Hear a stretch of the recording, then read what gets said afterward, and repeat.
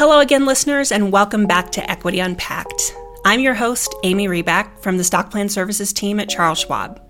In the past episodes of our show, we've addressed supporting the long-term financial needs of participants from the perspective of both the plan administrator and the participant, and I'd like to build on that in our time together today.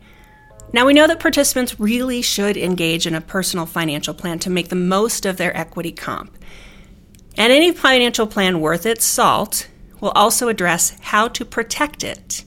So today I'll be covering the three most common scenarios where participants and investors are at risk of losing the wealth they've worked so hard to gain.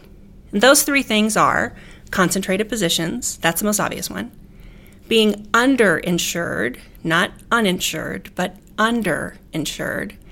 And the third is both the most difficult to address and the most overlooked risk. And that's the need to have really difficult or realistic conversations with some of your family members. So let's do the easy one first, accumulating a concentrated position. This one's pretty well recognized, so I'll be pretty brief here. When you amass a large concentrated position in any one stock, it creates a single point of failure in your portfolio. It's like putting all your eggs in one basket. Asset allocation or diversification in your investments or your equity comp is the cure. And all you really have to do is pay attention to it every once in a while.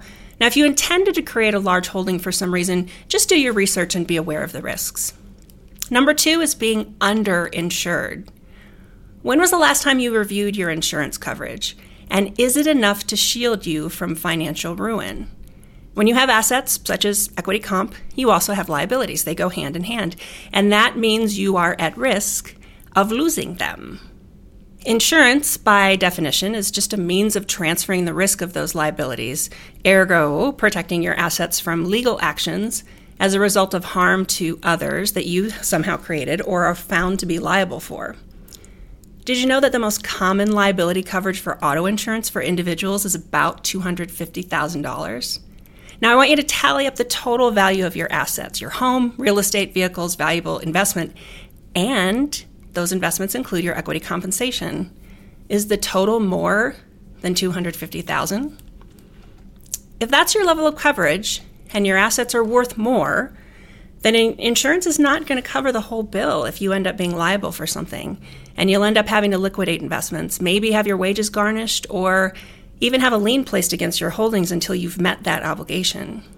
Now, additionally, most people have homeowners insurance as well, and that's a great start. But if you haven't evaluated your coverage lately, you probably don't have an umbrella policy to cover losses that don't fall under homeowners or auto insurance or just are beyond your coverage. A solid financial plan will always recommend a periodic review of your insurance to make sure you're adequately insured to protect your assets. Now, number three, and this is the really tough one. Number three is the need to have difficult conversations with your family members, with those you support or are responsible for. And, first and foremost, it's the right thing to do for your family and your community. I think we all know that. But it's also a really important means to protect your financial future. That's really hard to talk about. I mean, this is really tough stuff. But I know it's probably a really familiar situation to our audience. So let me frame this in just a little bit of a different way, just to give you some perspective. So let's say you have a 15-year-old. They're learning to drive and they've got their permit. Basically, it says you are not licensed to drive. It's just provisional, and there's a lot of restrictions. Now, let's say you go out of town for a few days, and your 15-year-old decides to go for a drive without an adult. Let's say that 15-year-old then causes an accident, completely unintentional, right? And there's others in that accident that are gravely injured. Now, I want you to think about what you would do. How do you handle this situation with your teenager? What would be your reaction? Do you just not say anything because it's uncomfortable or it's a hard conversation? Or do you give them a pretty serious reprimand, maybe ground them without devices until they're 30 and make it really clear that their actions were so completely irresponsible and negligent and, they became a detriment to themselves and clearly to other people in your community. Now, I'm guessing that with your 15-year-old, it's the latter. Having a teen driver and weathering the risks that go along with it is not for the faint of heart. But as parents, we know ultimately we're liable for the actions of our children. So it's just really the obvious example. Now let's talk about the seemingly hidden risk, or the one that's often overlooked. Let's take the same exact scenario, play it all the way out to the accident where you caused grave injury to other people, but in this case, the driver is an elderly parent or a family member or someone you're responsible for. Maybe you know they shouldn't be driving, whether that's been recommended by a medical authority or not. An accident ensues and there's significant harm that's done. Which approach would you take with them? That's where the really tough stuff comes in.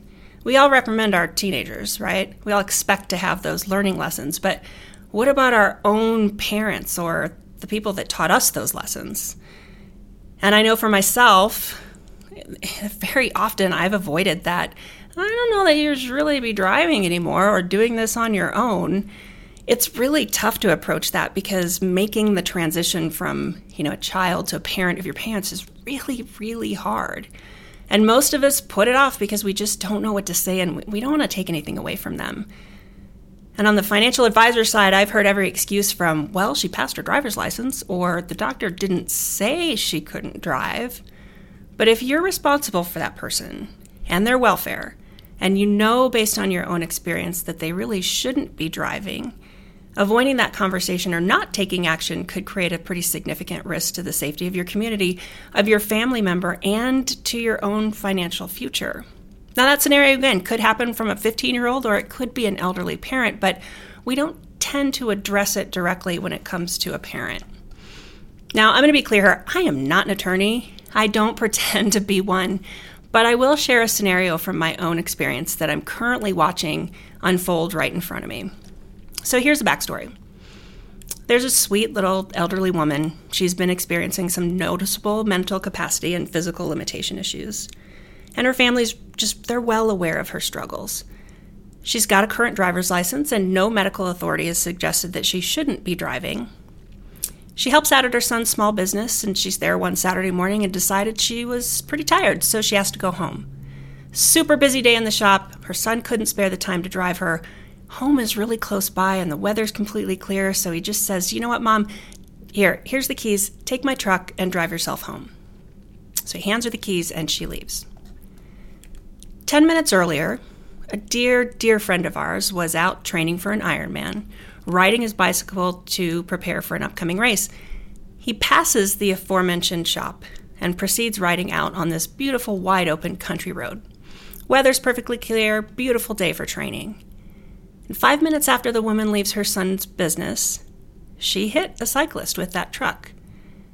She shouldn't have been driving, but she was given permission to do so by her son. She never even saw the cyclist and never even hit the brakes. She was traveling at 65 miles an hour, and that cyclist did not survive. Now, you're probably putting together by now that the cyclist she hit and killed was that dear friend of ours. And I've watched this legal battle that this situation left behind unfold over the last, 10 months. And this was just a chain of unintentionally poor decisions that literally any of us could have made. And it ended in tragedy for the community. It ended in devastation for both of those families and this ongoing legal battle that's likely going to result in financial ruin for the family of this frail and vulnerable woman who asked the first responders upon arriving, "Why did he let me drive?" This kind of tragedy could just as easily been caused by an inexperienced teen driver, but we know that that's a risk. We see it. And very few of us recognize the risk presented by our aging family members, but it's just as real and even more likely to happen. So whether it's a teenager who's maybe not quite as responsible or maybe a little absent-minded, or an elderly parent, avoiding that you really shouldn't be driving, at least on your own or anymore, conversation has, in this case, resulted in wrongful death litigation. Not against the elderly mother who was driving the vehicle, but against the son as a defendant for negligence. So here's the point. You can work your whole life to build a comfortable nest egg. For our spas, our audience out here, whether you're a participant or an administrator, you can grant all the equity or earn all the equity that you deserve or that you are given.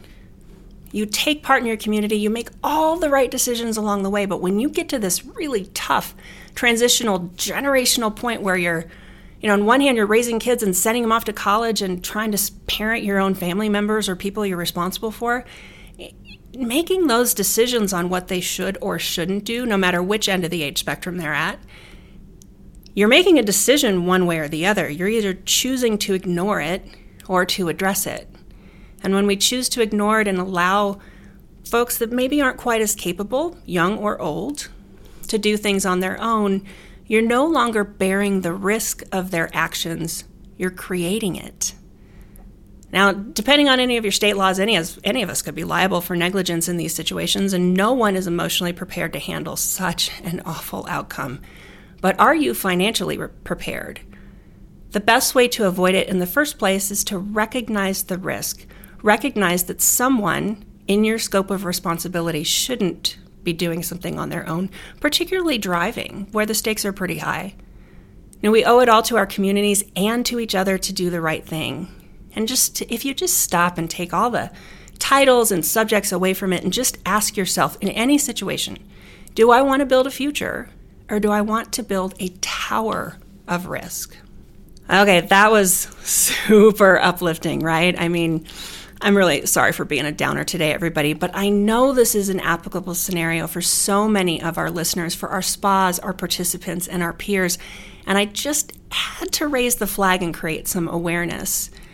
We help people build wealth through equity. Shouldn't we also help them avoid creating unnecessary risks that could sweep it away? Tragedies happen, and there are plenty of scenarios where nothing, and I mean nothing we could have done could have prevented them. But we owe it to ourselves, our families, our communities, and our own financial futures to prevent the ones we can. Sometimes that means reducing a concentrated position or being adequately insured. And sometimes it means making really, really tough decisions. Let's care enough about each other to prevent the rack and ruin that could be lurking in the depths of indecision. So thanks for joining us on our slightly unusual journey today. And I hope you learned a little something you can consider for the emotional and financial futures of your participants, your friends, and your family. Thanks again for listening, everyone. Be brave and safe travels, everyone.